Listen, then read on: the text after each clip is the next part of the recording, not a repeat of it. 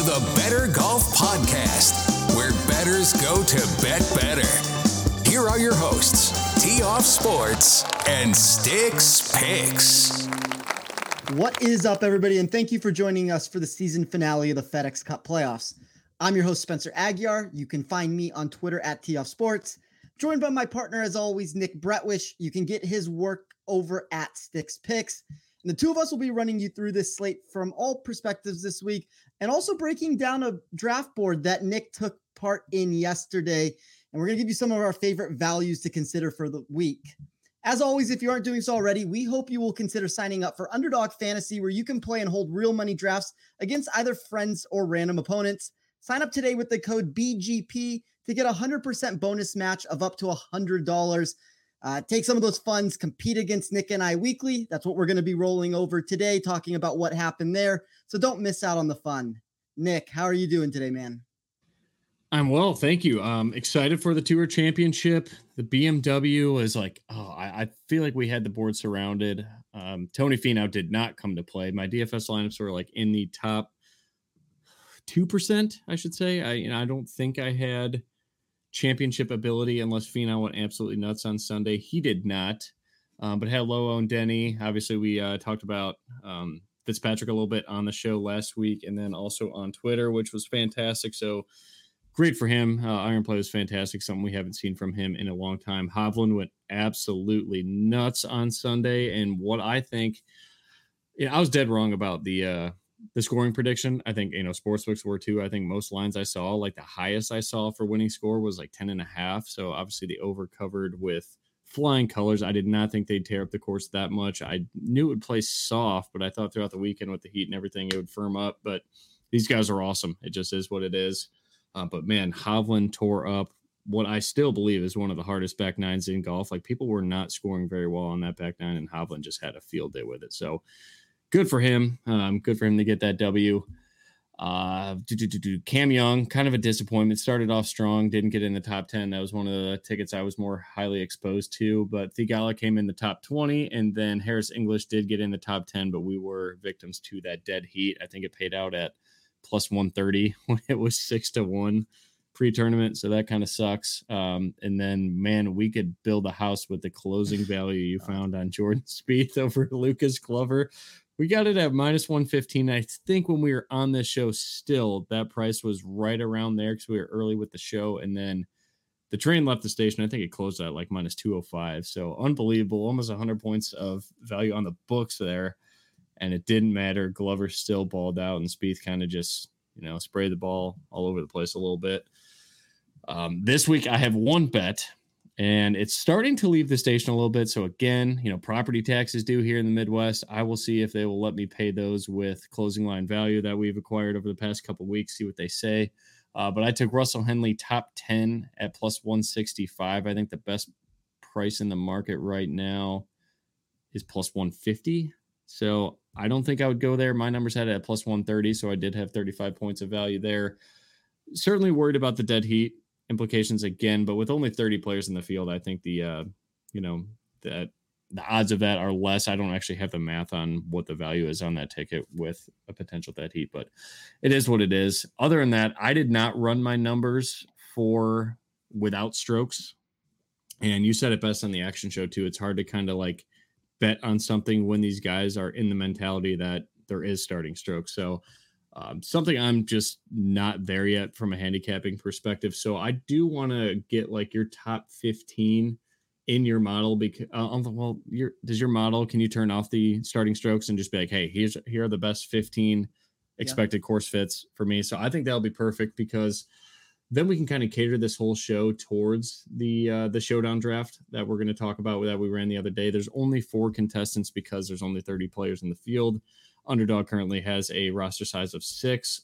Would be fun in the future, and we'll certainly push this to our folks at Underdog. Maybe if they can do like a 4-man field, a 4-golfer field, or whatever like that, like for the team, and put more people in these drafts, something like that, I think would be pretty fun. Just like custom roster size, if you will, is probably what I'm trying to say. But yeah, I guess overall, because the Underdog contest for these showdown slates, starting strokes don't matter. And for the showdown slates on salary cap DFS. Sorry, I'm a little slow today. I was out in the heat golfing, and it was way too hot today in the Midwest. But these showdown slates there are also just 1 round scoring. So I think if there's any time to hear your best course fits, it'd probably be now. So what are you looking at for the course in general at East Lake? And then who are your top 15 to top 20 in expected strokes gained without the starting strokes? Yeah, I think as far as the course is concerned, it's very difficult when we talk about the staggered starting scores here, just because it's so difficult to make up ground. If you look at the past iterations of this contest, and I mean, last year got a little bit more out there at 17 under par, but most of these winners of the FedEx Cup or even of the tournament here, like if we just take it from a non-starting stroke perspective, you're looking at 11 under to 15 under. That's mostly where the winning score without the starting strokes coming into play ends up entering the mix. It's difficult though, Nick, because we talked about this yesterday. The majority of the strokes that these players are earning are taking place on the 2 par 5s daily. So, if you look at the players who have won the FedEx Cup, Rory gained 53% of that 72 hole output on those 8 holes. Patrick Cantlay ran the table in 2021, 72% of his total. Rory, a couple years ago, was 9 under in his 8 chances, 53% of his total.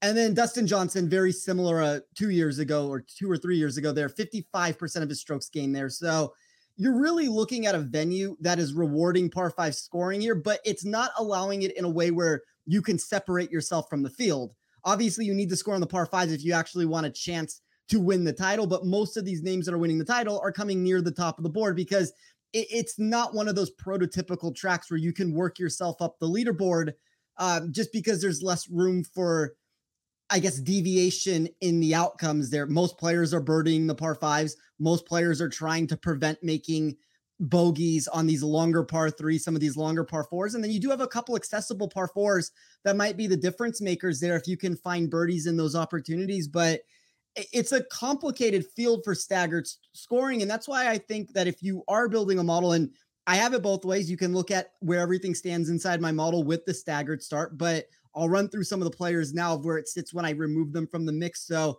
Rory, number 1, Scotty Scheffler, number 2, Victor Hovland, number 3, Cantlay 4, Rahm is 5. And then you get Sungjae 6, Xander 7, Russell Henley 8, Tommy Fleetwood 9, Tom Kim 10. And then just to round out these last couple here, Lucas Glover 11, Colin Morikawa 12, Max Homa 13, Ricky Fowler 14, Tyrrell Hatton 15. I think that's very in line with most of the market. Obviously, there's a couple deviations there. Like, I think my market is much heavier on Rory than other places would be. It really likes his course fit here, but I don't think you have too many outliers. Like, obviously, I'm lower on Max Homa than consensus. That's a name that I think everybody in the whole industry has a ticket on, and I'm kind of going the other way with a Patrick Cantlay ticket over him in a head-to-head matchup. I think it's really interesting on the Homa regard there. I'm sure you've noticed this also, Nick. A lot of these head-to-head matchups involving him and even some of his outright prices, they're all drifting in reverse. And with everybody on Homa in this spot, I do think that's sort of indicative of what the casinos think are going to happen. I was happy that I jumped in front of the Cantlay number before that number left the station on me. But you're going to kind of have that problem this week across the board.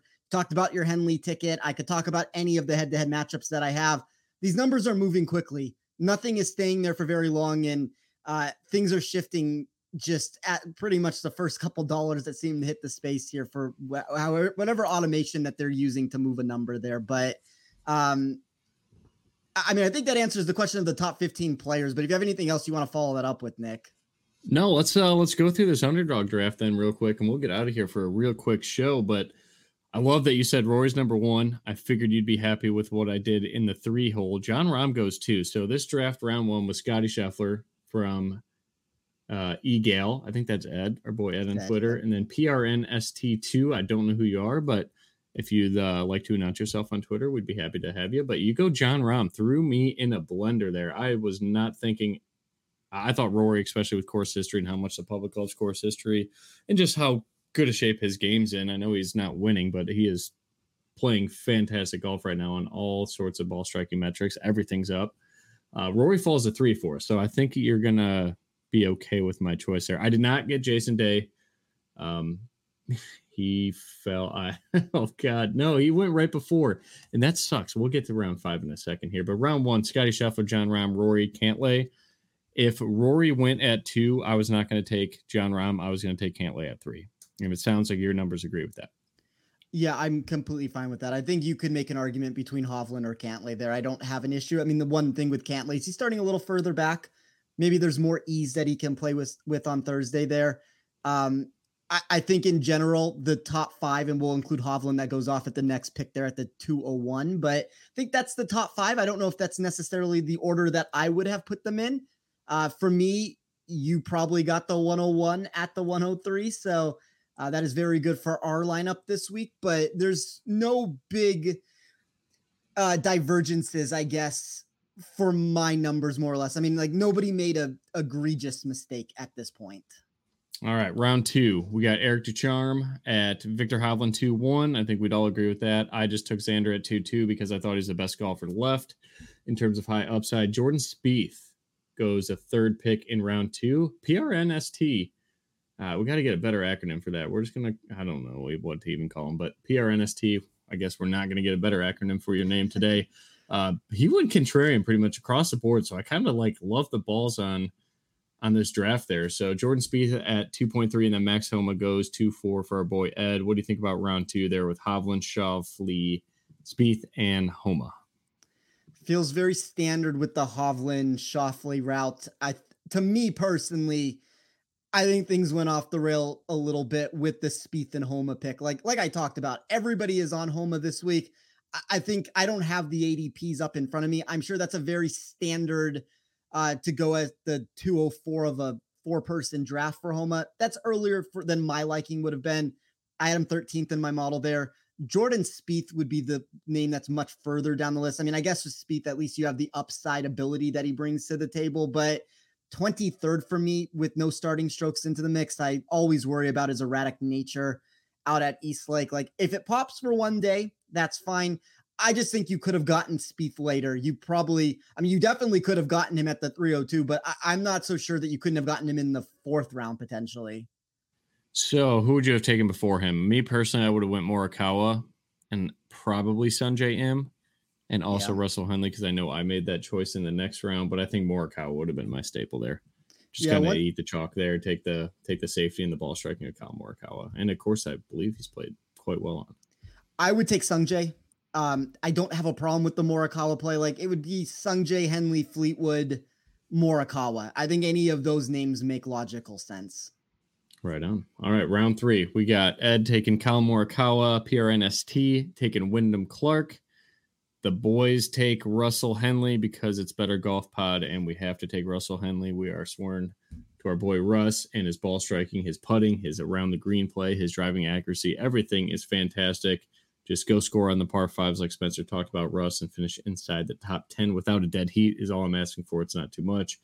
And then Sungjae Im at 3-4. So what about Wyndham Clark here? Because our boy, our contrarian boy here, or girl, whoever it was, PRNST, definitely went contrarian the whole draft. Wyndham Clark, I do like that pick. I think that this is actually a great course for him with how he's kind of turned around his ball striking overall in that iron play. So I do think that he certainly belongs in the early round 3s and someone you should definitely look at in salary cap DFS this week. I think he's obviously interesting from a contrarian sense. Nobody's going to play him in salary cap. Like that's a noteworthy thing there. I don't know as the 10th name off the board if I love it though. Like if not to move forward in the draft, but a name like Tommy Fleetwood. Go ahead. I mean, a name like Tommy Fleetwood, a name like Ricky Fowler, Tom Kim. I feel like Clark is probably a round too early here than where we ended up seeing him go off the board. Like I don't know if the 10th spot is necessarily where I would be wanting to grab him at. Got it. Okay. And I think there's a fantastic value with Sungjae Im at 3-4, especially based on your numbers. I know you agree there. Round 4, we got Eric Ducharme going Ricky Fowler, I wasn't going out of my way to pick Tommy Fleetwood. I know how much your numbers liked him and how much you talked about him on the action show. He kind of just fell in our lap, and that's how I felt about Xander too. It's like I wasn't going on my way to get him, but he was still sitting there at pick 6, so I'll take that. But at pick 14 for Tommy Fleetwood, I don't think there's anybody left in this draft that I would have taken, would have even considered taking before him. So No, I think Tommy kind of just fell in our lap there. And then Tom Kim for PNRST. I like that pick. I think that's where they kind of went back to the non-contrarian route, and then Siwoo Kim for Ed. I feel like this round is pretty standard, and I like it a lot. I think it's very standard too, because if you look at what Ed did, like, let's just hypothetically, he gets the next pick after Siwoo Kim. I would take Glover instead of Siwoo, but by being able to go back-to-back picks, he gets the 2 names off the board that he should take there. So I thought it was incredibly standard. Every single name that went off there is probably value on the surface. Right on. All right, round 5, you mentioned it. Lucas Glover goes to Ed. Your boy Jason Day goes a pick before I could have taken him. Sure, I would have done that. I definitely would have followed your rules and got Jason Day. But when he did go, I was like, oh, shit, I'm in a blender. And I took Brian Harman. I regret it. I feel like I should have took Haddon before Brian Harman. I feel like I should have went strong with my boy Fitz. Tony Finau's on my blacklist officially. I've tried too many times. I definitely like his skill set over all those guys, Jason Day, Harman, Fitz, Hatton, and everybody who went after it. But I went with Brian Harman. I don't know how I feel about that. How's Brian Harman look for you? So Harman grades 16th overall. I actually think with the 19th pick in the draft, you probably got value there for how far he fell. He would not be a name that I would have been looking to attack necessarily, but at a certain point, everybody becomes a value if they fall far enough down the board. So I thought there was a handful of names here. And I think even just the pick right after that, if you look at Fitzpatrick, not a huge Fitzpatrick fan this week, but that's kind of all those names. And that's even what I'm talking about a little bit with Wyndham Clark. Those are all the names that seem to be lower on the exposure list for players this week. You know, all of a sudden you move Clark into the 5th round, the value looks a lot better inside of my model there if you can just move Clark back a couple picks. But I think that's what you did with Harman. I think that's what Eric did with Matthew Fitzpatrick. And the Glover value in the 5th round to me is probably one of the best picks on the board. I legitimately think you could make a strong argument that he should be a 3rd round pick. Like if you swapped him and Wyndham Clark, that's probably fitting for me of where those players should have gone off the board. Right on. All right, last row, we got Eric Descharme at the 6-1, taking Finau, then Hatton goes to us, which again, I feel like he just fell in our lap. So yeah, I felt he was the best player available. Then Taylor Moore and Griot. Any complaints or anybody you love in that round 6? And then I will pull up the ADPs at Underdog. Also, if there's anybody you want to mention, and salary cap that's going to be completely unowned. We could do a little bit of ownership review there and who we like instead.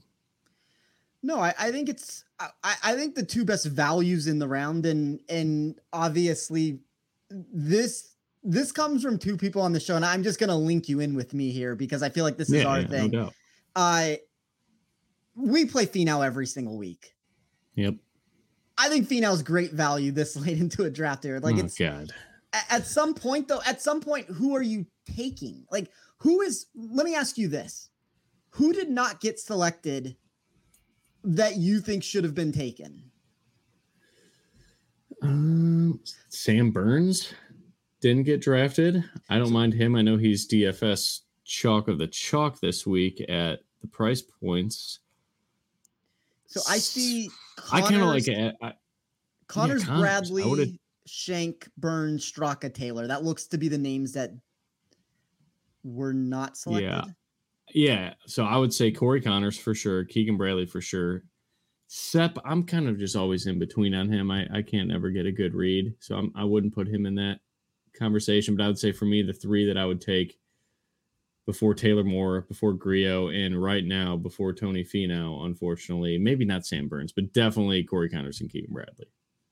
Yeah, instead of Taylor Moore and Griot, I would have taken Connors and Bradley. That's how I would have wrapped it up. But, you know, you got to shoot your shot at the end there. It's the last pick to be made. If your model or your numbers think something opposite than what my numbers do or what your numbers do, Nick, I mean, that's why we play. If you think you have an advantage, obviously you're going to shoot for the moon on it. Yeah. So right now, the last drafted guy, let's see, ADP. Right now, Siwoo Kim is way down there. Griot's way down there, and Sepp Straka are the last three being drafted right now on Underdog. So our draft was certainly different. So I do enjoy that. I like people getting weird with it. Shout out to PNR ST2. Got weird with that draft. I respect the hell out of that. But I think that's probably more of a GPP draft than what you should do in a 4-person. But it is a winner take all. So, I mean, you're either first or you're last pretty much. Yeah, and we're putting another 25 to first. Exactly. I mean, you have an added bonus to try to get contrarian in that sense with it. Just based off of that ADP that I could see on there, Siwoo Kim and Lucas Glover, those were two of the bottom 5, I believe. Yeah, Glover is going 25th. Yeah, like those are two of the better values. And I would even make an argument just back the Fitzpatrick thing. If he's going outside the top 20 there, I think it becomes interesting at a certain point. Like, for as much as he's being overhyped in some senses, like there's also too much negative reversal when you look at a site like Underdog here, where I do think he's a top 20 play in this tournament. And that's Sungjae. I think Sungjae's going too deep. I think you obviously got Hatton. It looks like much later than consensus. Yeah. So that's good value there for sure. But interesting to see that Nick Taylor is not one of the last names. It's very, very weird Underdog ADPs going on. Yeah, I mean, the slates are so immature, and like people don't like, I mean that, but as like not a lot of people are playing these still. I've had a lot of success not putting much money in here at all. Like, full discrepancy, I still play a lot more salary cap DFS than I am with these showdown slates on Underdog. But again, we're hoping for full slates next year. I think that'll grow this thing a lot more, and that'll be a lot of fun. But it's not hard to cash. It's like I pretty much just run right off my numbers, and I haven't looked too much into weather edges besides the first couple of weeks we did it when there was noticeable wind changes throughout the day. But other than that, it's been pretty fun. So I would definitely recommend checking that out. On a salary cap format, is there anybody that is going well under the radar for you? Like right now, like I look at ownership projections, it looks like no one's going to play Fitz, and Glover is still going under the radar for everybody, I guess, a little bit, or they just think the steam's going to run out. And then my favorite play of the week, I think, in terms of ownership overall, is going to be last week is Harris English. That worked out fantastic. I'm going to go with Ricky Fowler this week. I think that makes sense. There's a couple players for me that I would say are lower than they should be. I'll actually name a handful here to give a few names. Glover, Fowler. I think Cantlay is really interesting because there is hidden win equity with him that people don't seem to be buying into. It's the same answer with Glover. There's a certain threshold where this gets cut off to where I don't think you can actually win this event. Like, I'm being generous here. I'm going to say that the 3 unders, a name like Xander has an outside shot. I still think you're pushing things really far there. I think Cantlay is probably the first or the first realistic option that can win at the back end there. And then same answer with Glover, but I think Cantlay's interesting for salary cap. Tom Kim, I think that the ownership there, I see sub 20%. And then I was expecting higher ownership than what we got because it started so hot to start this week with Sungjae, but I only see 23% right now, which puts him the 9th person in ownership. I thought Sungjae was going to be the number 1 owned player. Since we don't have that, I actually think that he's interesting from an ownership sense. Yeah. Okay. I'm indifferent on Sungjae, but everything. But I play Sungjae every week, so. Yeah, you do. And that's how I feel with Tony Finau. I need to take a break of Finau. So temporary blacklist, I'll say that. And then maybe he's back next year. I don't know. We'll see. Thoughts on Jon Rahm? Just because we may get like close to single digits in salary caps on Jon Rahm. I think he's interesting leverage.